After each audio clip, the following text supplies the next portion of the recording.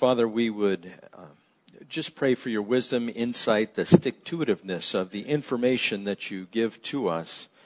We would ask, Lord, that it would just be part of us, that there would be instant recall when necessary and implementation. We know that there are those who are only hearers of the word and not doers. But Father, help us all to be doers. And we fail in so many ways. And your grace is so good to us. And your mercy is never ending. But help us, Lord, to strive for that life, that walk that you require of us. And especially in the relationship of husband and wife. And again, Father, we would pray that you would instill this information in us so that even if those of us here who are not married run into a couple that is having difficulty, they can also bring wise counsel from your word. We thank you for the information. We thank you for your care over us. In Jesus' name, amen. So this will be the last in the 6-part series of the marriage reset and reinforcement. We started with relationship and the communication. We went on to riches or the money, and we're going to end today with respect. I started it last week, and the whole idea of getting along with one another starts with understanding. You have to understand who it is you're dealing with inside the marital relationship. If you don't, you may be trying to apply a fix that doesn't work whatsoever. Like the way men relate to each other is different than the way a man relates to a woman or a woman to another woman. We do not relate the same, and I brought those things to you, those differences, several out of the 50 last week. But this love and respect is probably one of the most difficult, because a husband is called to love his wife, and a wife is called to respect or submit to her husband. And if those two things aren't happening, then the blueprint for marriage is not being fulfilled. And marriage will always be difficult. It is never not going to be difficult. But this idea of marriage, God has given us the institution of marriage. It was the first institution that was ever created. It was installed right after creation in the book of Genesis. And so those who get married, we want to make sure that everyone is prepared, knowing that, as 1 Corinthians chapter 7, verse 28 says, but those who marry will face many troubles in this life. And Paul said he wanted to spare people that and just to have them remain single. Of course, we know that is not going to happen based on the attraction between men and women. But at the same time, it can be very difficult. It can also be the most rewarding adventure anybody can undertake, if it's done correctly. But why does it seem that it is so difficult for the wife to submit to the husband and for the husband to love the wife? I mean, these are simple words. If you say something like, well, woman, you just need to submit to your husband. Those are like fighting words for a woman. The woman she first believes, like, what are you talking about? I need to submit to him. I am woman, hear me roar. I can do what I want. I can live the way I want. I love my husband, but the submission thing, aren't we co-equal, co-heirs in Christ? Yes, we are. But this idea of submitting, or the husband loving the wife, and what does that mean to love the wife? You know, right up front, it means die. It can mean that literally, or it can mean that metaphorically or symbolically. And so the husband, he has to sacrifice everything that he has for the sake of his wife. If he is doing that, and he has to start, the man is supposed to be the leader in the marriage relationship. He has to start by dying, and then the woman will easily or more easily submit to the man. This is all contingent on both of the partners being good disciples. If we're not good disciples, no matter what is done as far as our lives are concerned, we will never reach the pinnacle of having a happy marriage. And so these things that we need to learn, bringing understanding, it goes all the way back to the Garden of Eden. And I'm going to answer this question. Why does it seem so difficult for the wife to submit to the husband and for the husband to submit to the wife? I'd like you to open up your Bibles. We're going to go through Genesis chapter 3, at least down to verse 19. And we're going to see where this all began. We're going to gain this understanding and really kind of wrap our heads around why it's such a difficult task. Now, when Adam and Eve were first created, they were not given to arguments. They were perfect. Everything was perfect for them. They were perfect people. They had perfect bodies. They had perfect intellect. They had a perfect love for one another. Everything was perfect. But in Genesis, we see how that fell by the wayside. Genesis chapter 3, beginning in verse 1 says, "Now the serpent was more crafty than any of the wild animals the Lord God had made. He said to the woman, 'Did God really say you must not eat of the tree in the garden?' The woman said to the serpent, 'We may eat fruit from the trees in the garden, but God did say you must not eat fruit from the tree that is in the middle of the garden, and you must not touch it, or you will die.'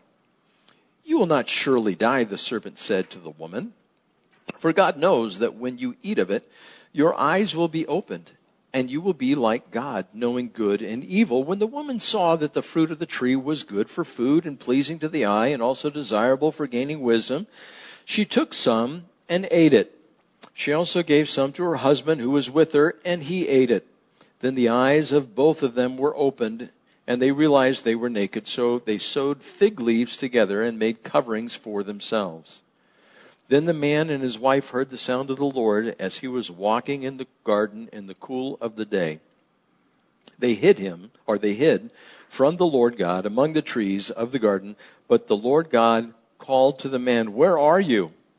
He answered, 'I heard you in the garden, and I was afraid because I was naked, so I hid.' And he said, 'Who told you you were naked? Have you eaten of the tree that I commanded you not to eat from?' The man said, 'The woman you put here with me, she gave me some fruit from the tree, and I ate it.' Then the Lord God said to the woman, 'What is this you have done?' The woman said, 'The serpent deceived me, and I ate.' So the Lord God said to the serpent, 'Because you have done this, cursed are you above all the livestock and all the wild animals. You will crawl on your belly, and you will eat dust all the days of your life. And I will put enmity between you and the woman, between your offspring and hers. He will crush your head, and you will strike his heel.'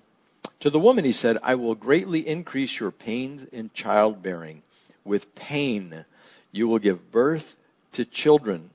Your desire will be for your husband, and he will rule over you.'" So this is the first and the primary indication why it's so difficult for the husbands and wives just to get along, for the husbands to love their wives and for the wives to submit to the husbands. Now, these phrases in here, "Your desire will be for your husband, and he will rule over you." You know, I've looked at this a couple of different ways. The word that is used here for "your desire will be for your husband," it's pronounced teshukah or tesukah is the word that is in the Hebrew. And this word, the meaning of this root word in the original sense is a sense of stretching out after, like reaching type of a thing. And a desire or a longing or a craving. It goes on with subsets in that.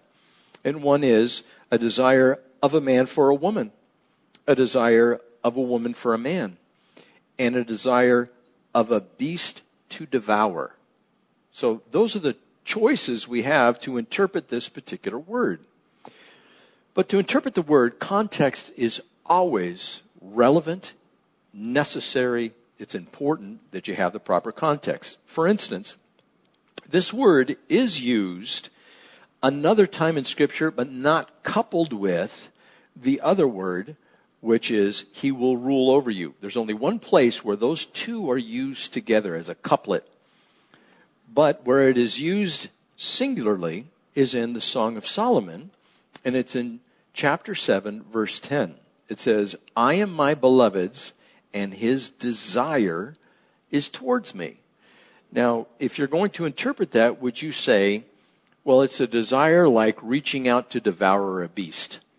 Well, no, that's not what it is. In the context of the entire book of the Song of Solomon, I mean, it's a sappy love song is what it is. It's just like, I love you so much. Your eyes are sparkling. Your legs are marble pillars. And you know how he describes her.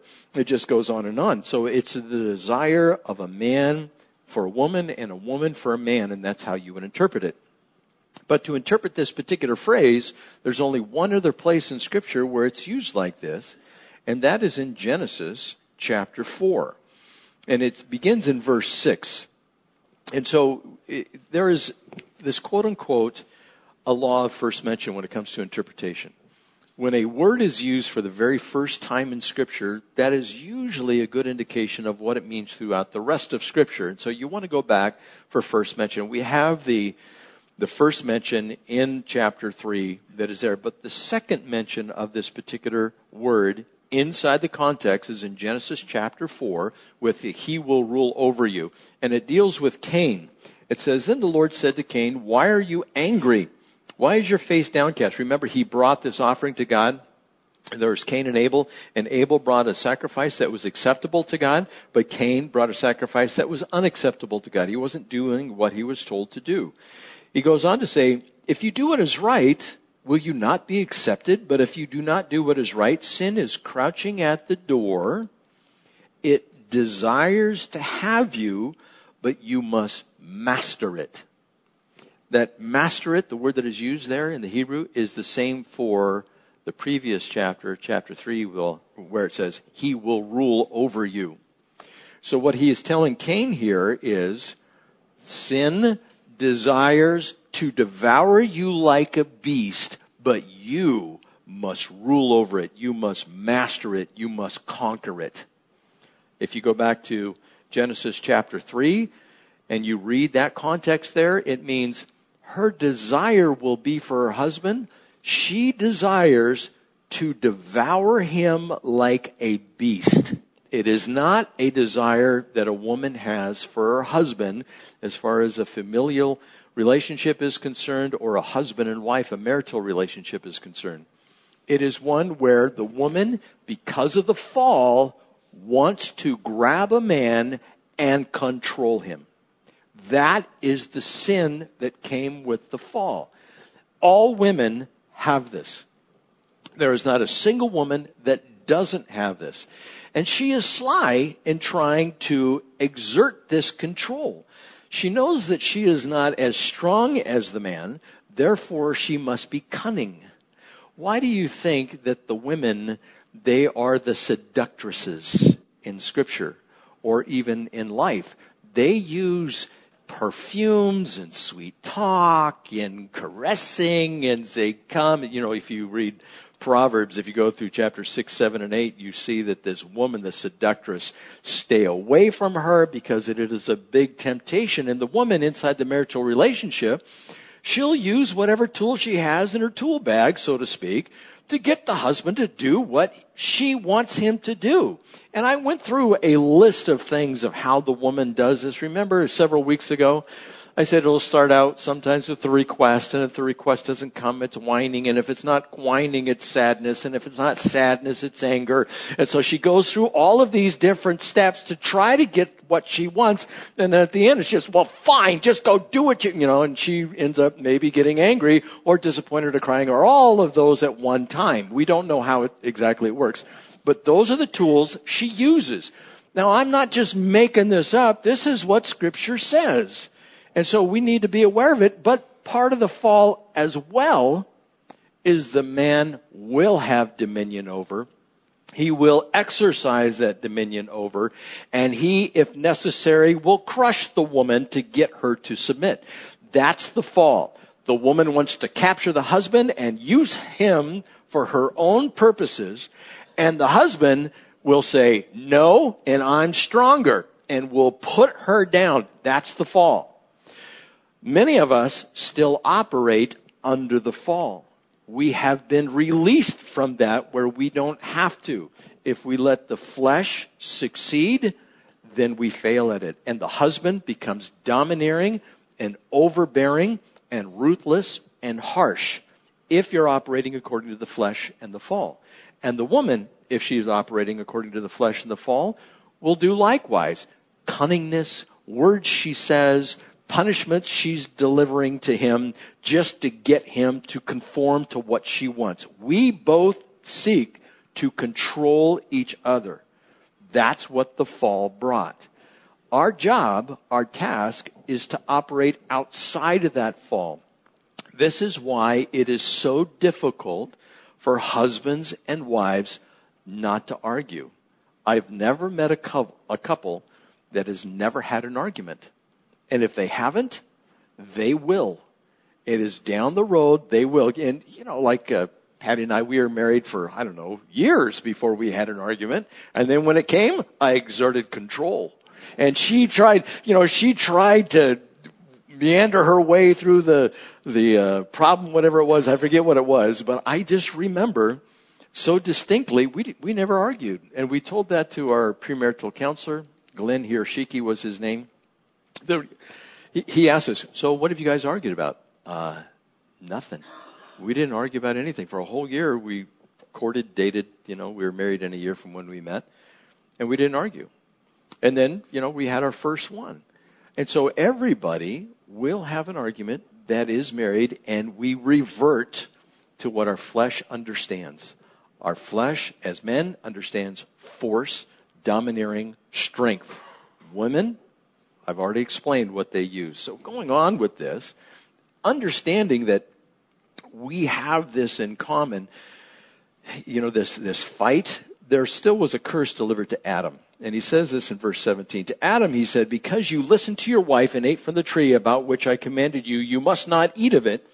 Cursed is the ground because of you. Through painful toil, you will eat of it. The woman has pain in childbearing. And I believe that's not just the physical birth. I believe that is all through life. The children will cause us pain to one degree or another.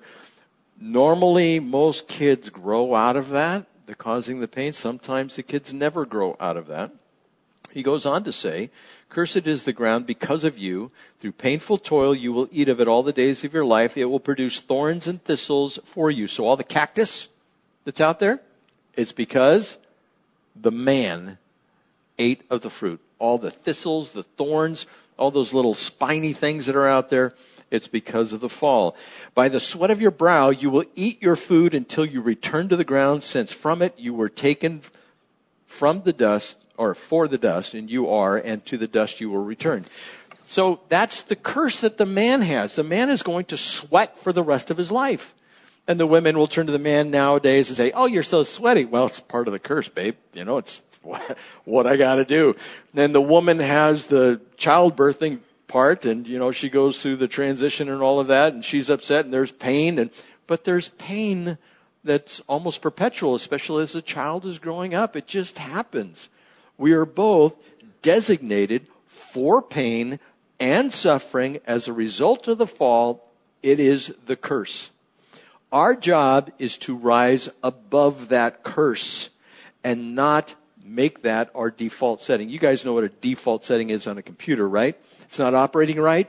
And it says, would you like to restore your default settings? And you go and you click that to the default settings, and that's what we run to. We run to our default setting of the fall whenever there is an argument or a problem. So the curse, it brought the serpent, the curse of crawling on his belly, the woman, pain in childbearing, physically, emotionally, psychologically, spiritually, all of that. She wants to rule over her husband and have dominion over him. And the man, painful toil, thorn and thistle, sweating, making the ground produce fruit, and he returns to dust from which he came. And so this answers that question. Why does it seem so difficult for the wife to submit to the husband and for the husband to love his wife? It is because both men and women are under the curse. Now, with that in mind, God sets up a couple of verses here, and there are more that we can expand on, but specifically Ephesians chapter 5 and Colossians chapter 3. In Ephesians chapter 5, and I'll just read it in verse 22, it is a directive here. It is a command. It's delivered in the imperative mood, which means you're supposed to do it. Wives, submit to your husbands as to the Lord, for the husband is the head of the wife, as Christ is the head of the church of his body, of which he is the Savior. Now, as the church submits to Christ, so also wives should submit to their husbands in almost everything.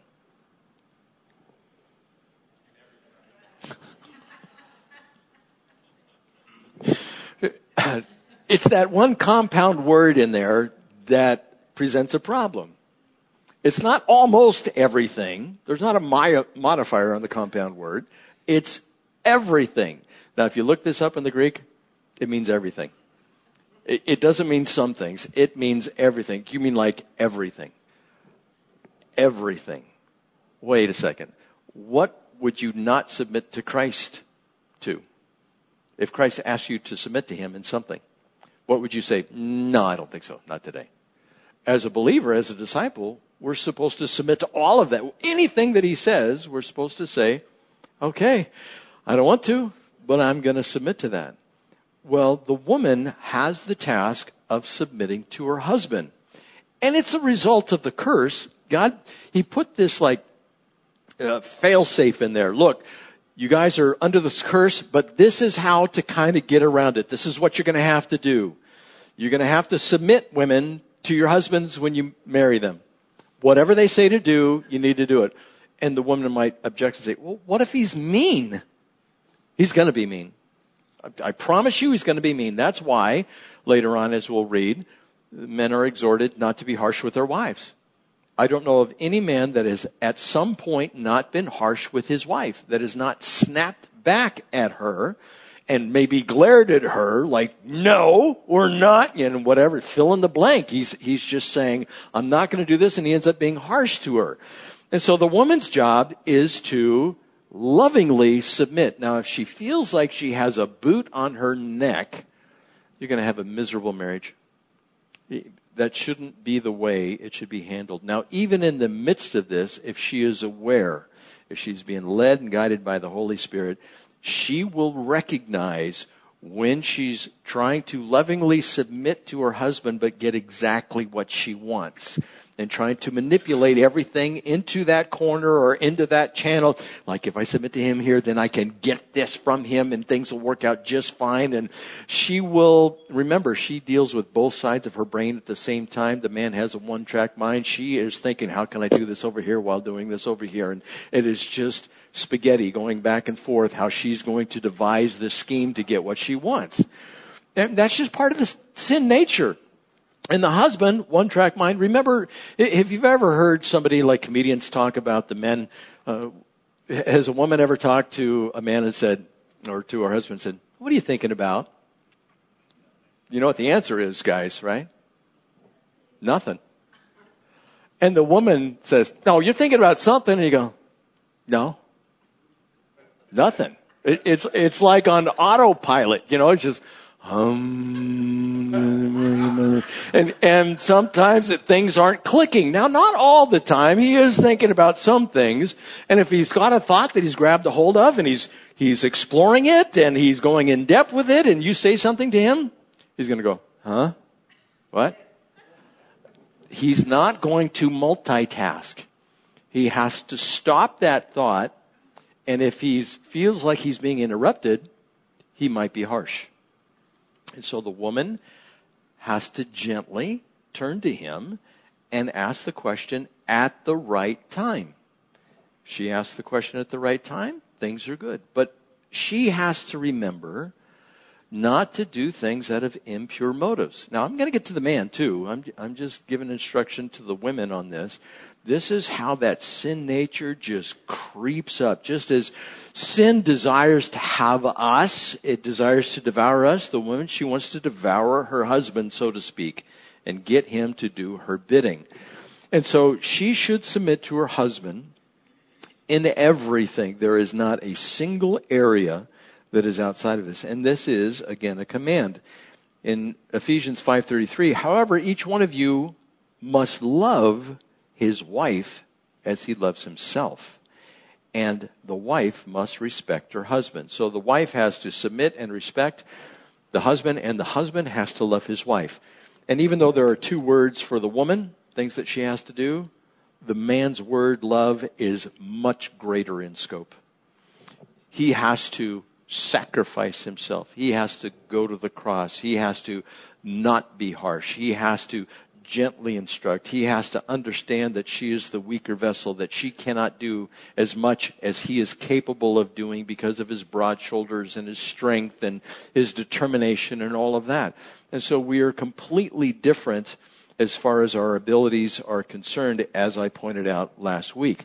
So this love, if the man needs to die for his wife, in other words, and I'm speaking hypothetically here, if somebody had a gun, the husband would naturally stand in front of the wife. If he was threatening the couple or threatening the wife, he would, quote unquote, take the bullet for her.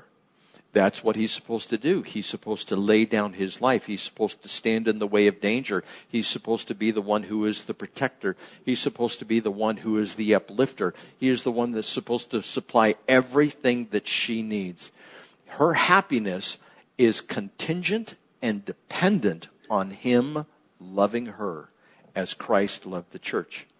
How much did Christ love the church? He gave up everything for her. Everything that Christ had on this earth, he did not consider any of it worthy for that which the church was worth. He would not trade it.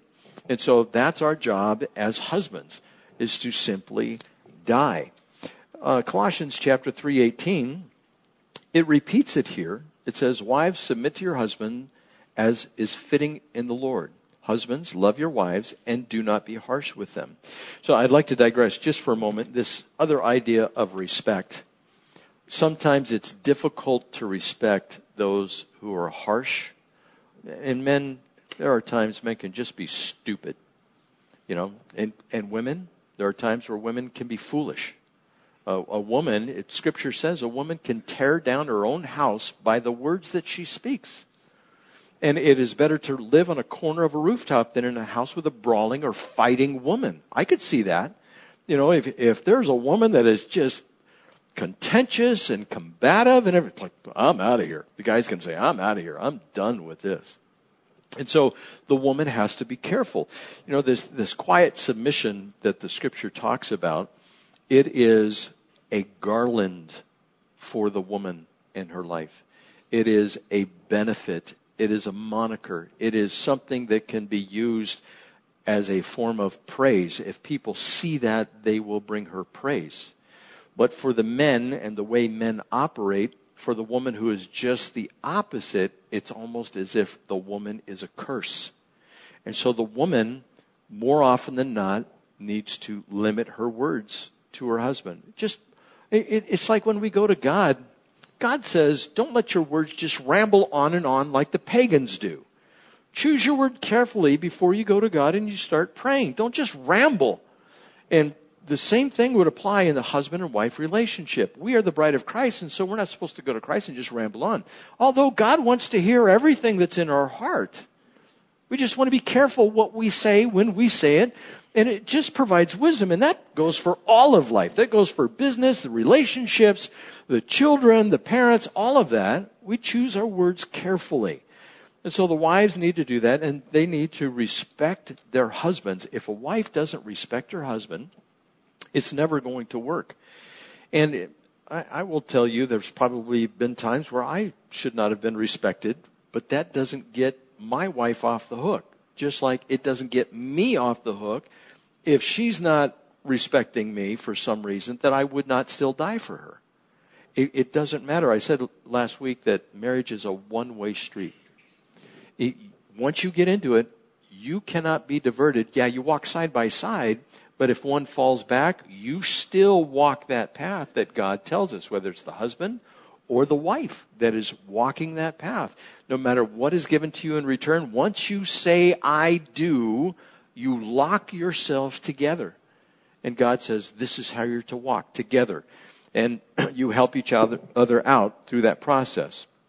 So there is submission, there's respect, and there is love in everything. Now, the greatest act of love, of course, is John 15:13. Greater love has no man than this, that he lay down his life for his friends. And that doesn't apply just to the man, although primarily in our context, that is what it is meaning. It's for us in general, for everybody who is out there. So what do we do with this? How do we cope with this, practically speaking? we need to, as both husbands and wives, cultivate gratitude and a spirit of thankfulness. If we are always grateful for anything that we receive, and women might say, well, I don't receive much of anything from my husband. There still needs to be some gratitude. You guys are still together. You're still doing what the Lord wants you to do. That's good. But if there's ingratitude, there's going to be disharmony and disunity. And if you have those things combined, there is not going to be a happy, fulfilling marriage. And also the spirit of thankfulness, just walking around giving thanks to God for the life that He has given you. And by the way, if we want to complain, remember the book of Acts, I believe it's in chapter 17. It says that we were 16 or 17. We were born for a particular time, a particular place, to meet the particular people, to have the particular children that we have been blessed with. God gave those to us as men and women. And we can say, God, you did not give me that which is good. Chances are He gave us exactly what, and I believe it to be true, He gave us exactly what we needed to transform us into who we need to be. And if we allow God to do that, whether it's a breaking that has to take place, and in ministry, Chuck Smith always said, in order for God to use a man in ministry, He has to break him. Well, the same thing applies to anybody that's a believer. We have to be broken at some particular point, and everything that we have in the relationship is meant to do that. So we cultivate gratitude and a spirit of thankfulness. But the world, and you'll easily recognize this, the world doesn't do this, and it doesn't like this. It doesn't like the wife submitting to the husband or the husband dying and loving the wife. What kind of scandal is out there now? Seems to be in Hollywood and in sports and in media. You guys know that there's a scandal out there, right? Okay, you name Weinstein, ring a bell. And now it's going, the latest one that I heard, that a woman was traumatized because the president had asked her for her number when she was single and didn't know what to do. And because of that, he needs to resign. And I'm thinking to myself, what has happened to us?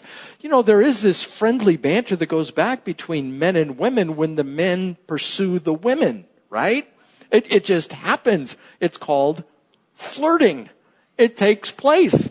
And if people are single, the guy should, if he's interested, ask for a phone number and not just show up at her house, right? Just ask. I mean, that's part of dating and courtship and all of that. That's just natural. But the world's saying, no, you can't do any of that. Or another one that I heard was people were standing for a picture and someone placed their hand in the small of a woman's back, and that just sent the woman. When we take pictures, normally, do you usually put your arm around the person you're next to, or you stand real close to them? Yeah. Like if it's two men, you grab each other, you know? And if it's women, the women, they get real close, you know, and they bend one knee and whatever they do. And it's just lovey-dovey and all of that. You know, we get in, we're like family. And it's okay. Even total strangers. You know, when we go to these foreign countries, you take a picture, you say, hey, you know, and you smile. You do something like that. But the world, the way that it is going, especially with these harassment claims and the new feminism which is out there, the feminism is falling right in line with the default setting. The default setting for women is they want to capture and devour a beast, which is the man. And everything about the man is unacceptable. Like if you stood out there in the media, if you went on a news program and you said, I believe men need to be strong, manly, masculine, muscular, and ready to fight. The feminists would say, oh, that is so chauvinistic. You know, they would say that you need to be more like a woman. You need to be more caring and don't touch and do exactly what I say. And that's what they want to do with the men. They want to take these men. The latest was they're bringing puppies to a college campus for men and women to hug and play with. along with the Play-Doh and the pudding so that they'll feel fine, so they won't be traumatized. What are we raising in our society? This is just getting stupidly nuts. I can't express it any other way. I'm making up words to get the information across. Let men be men and let women be women in the non-falling default mode is what I'm talking about. Let the women be feminine. Let the men be masculine. That's how God created us. But the world says, no, the men need to be feminized and the woman need to be masculinized, if that's a word. They need to be more masculine and tough and rough and hard to bluff and used to hardships, that type of thing. And the men just need to tone it down a little bit. It's called, quote unquote, toxic masculinity. If you are a man, you are toxic to the society in general. And I just want to encourage you, every time you hear about that or are encouraged to do that, just kindly resist gently. You don't have to, as a man, slam the table and walk out. I'm still going to be a man. You don't have to do anything like that. Just say, ha! And walk away. If that's all you have to do. And women, like I said, be feminine. Be women that God created you to be. And if we are inside the marital relationship, and by the way, just as a parenthetical thought, it doesn't mean the men are better than the women. It doesn't mean the women are better than the men. In some things, women are going to be much better than men. One case that I've talked about before is in nurturing. Men are terrible nurturers. They just don't do it. He's crying. How do I fix it? I change him. I feed him. What else do you want? And the woman is just, it just needs to be held and cuddled and, whatever. Oh, whatever. And the guy, he's just tired of doing that. And men can be more, how should I say, nurturing. But naturally speaking, the women are built for it. The men are not. And so we want to make sure that we encourage those things that God dictates to us. Today's feminism seeks to dominate males through the standing in society, family, and business, in all of these areas of life, through the drafting of laws, through the intimidation, through shame, through marches, through protests, through coercion, all of these things. And, as believers, I can say we can resist it gently. We just don't have to buy into the program. And so God's economy, men are not different than women as far as their worth, their inherent value. It's repeated twice in Scripture. Galatians 3:28, neither is there Jew or Greek, slave or free, male or female. You are all one in Christ Jesus, and we are all co-heirs. We have just been given different tasks. So both men and women need to be enrolled in training to be godly. This is an encouragement from Scripture. In order to be a good husband and wife, as I've just previously said, we have to be a good disciple. If you're a good disciple, the rest of it, a good father, a good mother, a good brother, a good sister, a good friend, all of those things will naturally flow.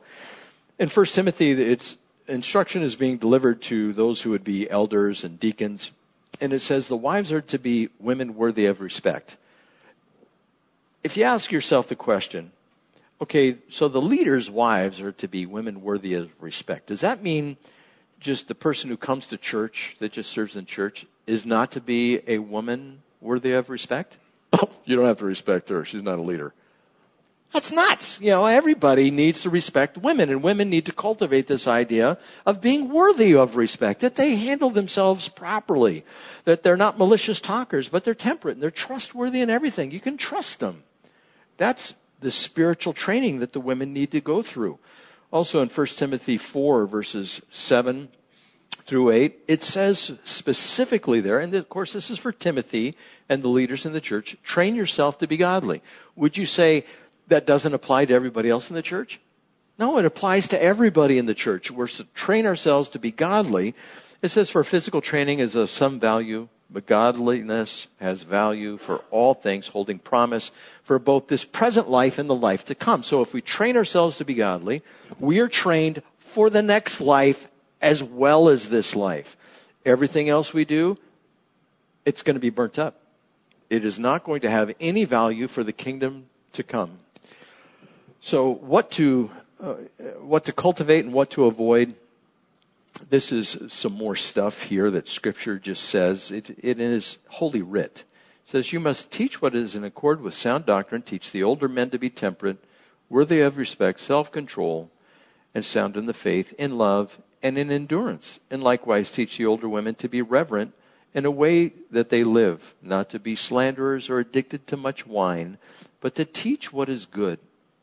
Then they can train the younger women to love their husbands and children, to be self-controlled and pure, to be busy at home, to be kind, and to be subject to their husbands, so that no one will malign the word of God. See, this is our motivation.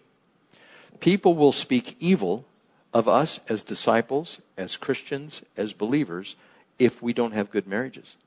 They will say, well, God wasn't able to keep them together. You know, what's the deal? Well, did they do it right? Did they not do it right? Were they following the instruction? But whatever it is, we need to be submissive to God so that the world won't look at us and say, look at you guys. You claim to be believers in Christ and the church and holy matrimony and all of that, and you just treat it like it's another institution that can be done away with. And so we want to make sure that we are not heaping guilt on those inside the church that go through difficulty, but we encourage each other. And all the more as we see the day approaching that Jesus Christ is coming back and that he wants us to be submissive, respectful, and loving to each other as husband and wife. In Proverbs 31 woman, we all know that passage. I've heard women say at times when they go to women's retreats in Proverbs 31, the woman's talked about there, that who can live like that? That woman is like perfect. And that's the standard that God sets out there. And women buck against that. They say, I can't possibly do that. By ourselves, we can't. But in Christ, with the guidance of the Holy Spirit, we can. 1 Peter chapter 3 also gives some additional instruction. It says, wives, in the same way, be submissive to your husbands, so that if any of them do not believe the word, they may be won over without words by the behavior of their wives. When they see the purity, the reverence of their lives, your beauty should not come from the outward adornments, such as braided hair, wearing of gold, jewelry, and fine clothes. Instead, it should be that of the inner self, the unfading beauty of a gentle and quiet spirit, which is of great worth in God's sight. And let me tell you, it's of great worth in a man's sight as well. You know, loud women, they're fun. But a quiet woman, that's the woman that is desirous of a man. A man desires that type of woman. And so God knew how to build us, and that he's given us the instruction and reminding us here how we're supposed to be. It says that they were submissive to their own husbands, like Sarah, who obeyed Abraham and called him her master. You are daughters if you do what is right and do not give way to fear. And so it just goes on, and it delivers some exhortation there in 1 Peter chapter 3. But drawing this to a close here, you know, these men that love these women, and they pursue them, and they want to marry them, and they want these women to have their children. You know, there are 39% of the men will say, I love you within the first month of seeing someone. 39% of men, almost 40% of men. Compared to, do you think women say it more often or less often? Less often. The woman has to be wooed. Within the first month, she will not say, only 23% of women will say, I love you in the first month. And so that's a task for men. That's a task like, okay, how can I get her to say that? Do you remember if you were married, when was the first time you said, I love you? That was like, that's a benchmark. You know, when you say, I love you. And then the spouse, future spouse, or however it was working out, says, wow, I love you too. You know, and it's like, oh, okay, this is the next step. But then you get married. What's for dinner? What happened to the I love you? And, you know, sometimes you say it every day. Sometimes you don't say it every day. But it needs to be said, right? This idea of a couple, you know, the wife needs to feel like she's loved, not just know that she's loved. And you've heard me say that several times. And that's the task of the man. If he loves his wife, he will make her feel like she's loved. And how do you do that? You spend money on her. I mean, I just want to be blunt here. If you're not spending money on your wife, do you think she's going to be happy? Well, for the most part. What if you don't have money? Go get some. That's what Scripture says. Go get a job and get some money and take her on a date. Well, I can't go to Outback at 60, 70, 80 bucks, if I go there. Fine. Go to In-N-Out Burger for $6. You can get a nice cheeseburger, and you can have a drink with that and French fries, and you can sit face to face or side by side and you can communicate. You got a date. You got to go out. If you're not going out and doing something, well, we just don't like to do that. Well, find something to do. Ride bikes, go down to the ocean, something you got to date. And then, for the rest of your lives, you got to improve yourself physically, even though your body is declining. Patty says of me, you've slipped. The shoulders used to be broad, and now it's just like slipped. And, it happens. The slipping happens. But I want to make sure it doesn't slip to the point where, something's wrong here. We want to make sure that we watch ourselves, that we take care of ourselves, that we shower and get haircuts and all of that, and you're not Mr. Stinky Man or anything. You just want to make sure you take care of yourself. And every once in a while, you have to get away. You have to go somewhere. I mean, like a day or two or a week. You have to plan something and do it on a budget if you have to, but plan. And then most of all, you got to have the romance. Now, sometimes the romance wanes. It depends on the budget and all of that. But certainly I love you applies. And, flowers every once in a while or whatever. If you give them too often, she won't like it. No, she will like it, but it'll just become mundane and routine. And you have to keep things fresh, and there have to be surprises there. There's this couple, and I'm going to close with this. There's this couple. They loved each other dearly. And this is their story. It says, and this is written by I believe it's a granddaughter. It says, my grandparents were married for over half a century and played their own special game from time to time since they had met each other. The goal of their game was to write the word Schmiley in a surprise place for the other to find. They took turns leaving Schmiley around the house, and as soon as one of them discovered it, it was their turn to hide it once more. They dragged Schmiley with their fingers through the sugar and flour containers to await who had prepared the next meal. They smeared it in the dew on the windows overlooking the patio where my grandma always fed us warm homemade pudding with blue food coloring. Schmiley was written in the steam left on the mirror after the hot shower where it would reappear bath after bath. At one point, my grandmother even unrolled an entire roll of toilet paper to leave Schmiley on the very last sheet. There was no end to the places Schmiley would pop up. Little notes with Schmiley scribbled hurriedly were found on dashboards and car seats or taped to steering wheels. The notes were stuffed inside shoes and left under pillows. Schmiley was written in the dust upon the mantle and traced in the ashes of the fireplace. This mysterious word was as much a part of my grandparents' house as the furniture. It took me a long time before I was able to fully appreciate my grandparents' game. Skepticism had kept me from believing in true love, one that is pure and enduring. However, I never doubted my grandparents' relationship. They had love down pat. It was more than their flirtatious little games. It was a way of life. Their relationship was based on a devotion and passionate affection, which not everyone is lucky enough to experience. Grandma and Grandpa held hands every chance they could. They stole kisses as they bumped into each other in their tiny kitchen. They finished each other's sentences and shared the daily crossword puzzle and word jumble. My grandma whispered to me about how cute Grandpa was, how handsome an old man he had grown to be. She claimed that she really knew how to pick him. Before every meal, they bowed their heads and gave thanks, marveling at their blessings, a wonderful family, good fortune, and each other. But there was a dark cloud in my grandparents' life. My grandmother had breast cancer. The disease had first appeared 10 years earlier. As always, Grandpa was with her every step of the way. He comforted her in their yellow room, painted that color so she could always be surrounded by sunshine, even when she was too sick to go outside. Now the cancer was once again attacking her body. With the help of a cane and my grandfather's steady hand, they still went to church every Sunday morning, but my grandmother grew steadily weaker until finally she could not leave the house anymore. For a while, Grandpa would go to church alone, praying to God to watch over his wife. Then one day, what we all dreaded finally happened. Grandma was gone.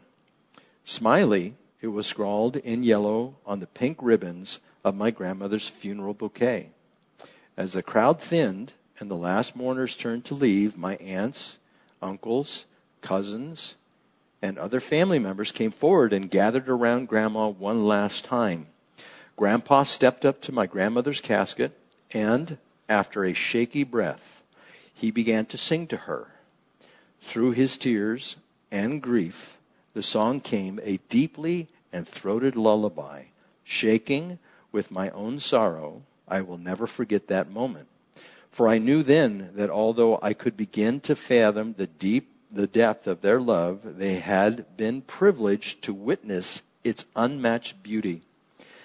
SHMILY. See how much I love you. That's where we should be. We should be cultivating a life in our marriages when it comes to an end that there is no love like it. And we are a witness to those who are out there, and we bless God because of our relationships. Let's pray. Father, we thank you for the testimonies of those who have gone before us in marriages and relationships. We ask that you would help us to cast aside the flesh, the way of the world, its thinking, and help us to live for you. For we know as we train ourselves to be godly, we will have benefit not only in this life, but benefit in the future, in the kingdom to come. We thank you for your care and your loving kindness towards us. And we thank you for the marriages. And Father, may you bless them in here. May you heal and restore anything that is broken in any marriage that is in this church. And Father, may you just strengthen and continue to reinforce those who are doing well and are a good witness for you. In Jesus' name. And the church said...